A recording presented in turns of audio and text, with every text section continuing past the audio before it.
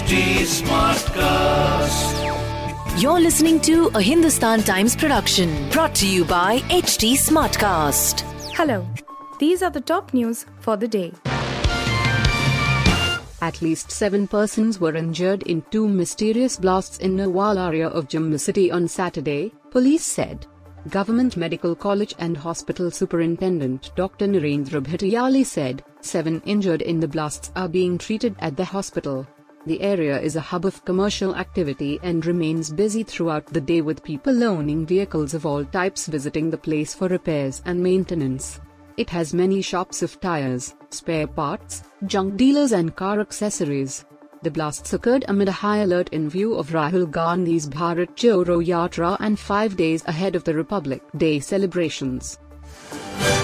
A Goa-bound chartered flight from Moscow with 240 passengers on board was diverted to Uzbekistan in the wee hours of Saturday after the authorities at the Debolin airport in the state received an email, which claimed that there was a bomb on the plane, police said.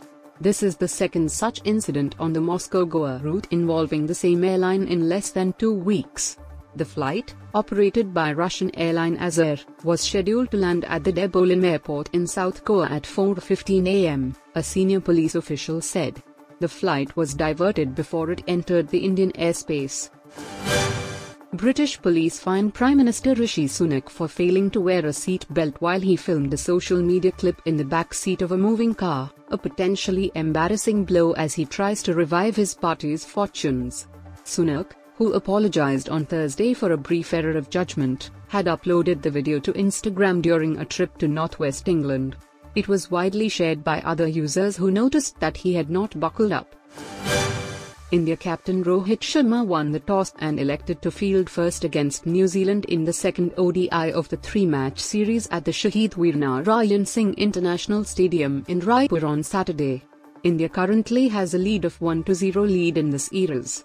While the Indian batting lineup is in supreme touch right now, in particular likes of skipper Rohit Sharma, Shubman Gill, and Virat Kohli, New Zealand is coming into the match with an edge over Indian bowling as a knock of 140 from Michael Bracewell almost won them the match after they were 6 down for 131 runs in the first ODI.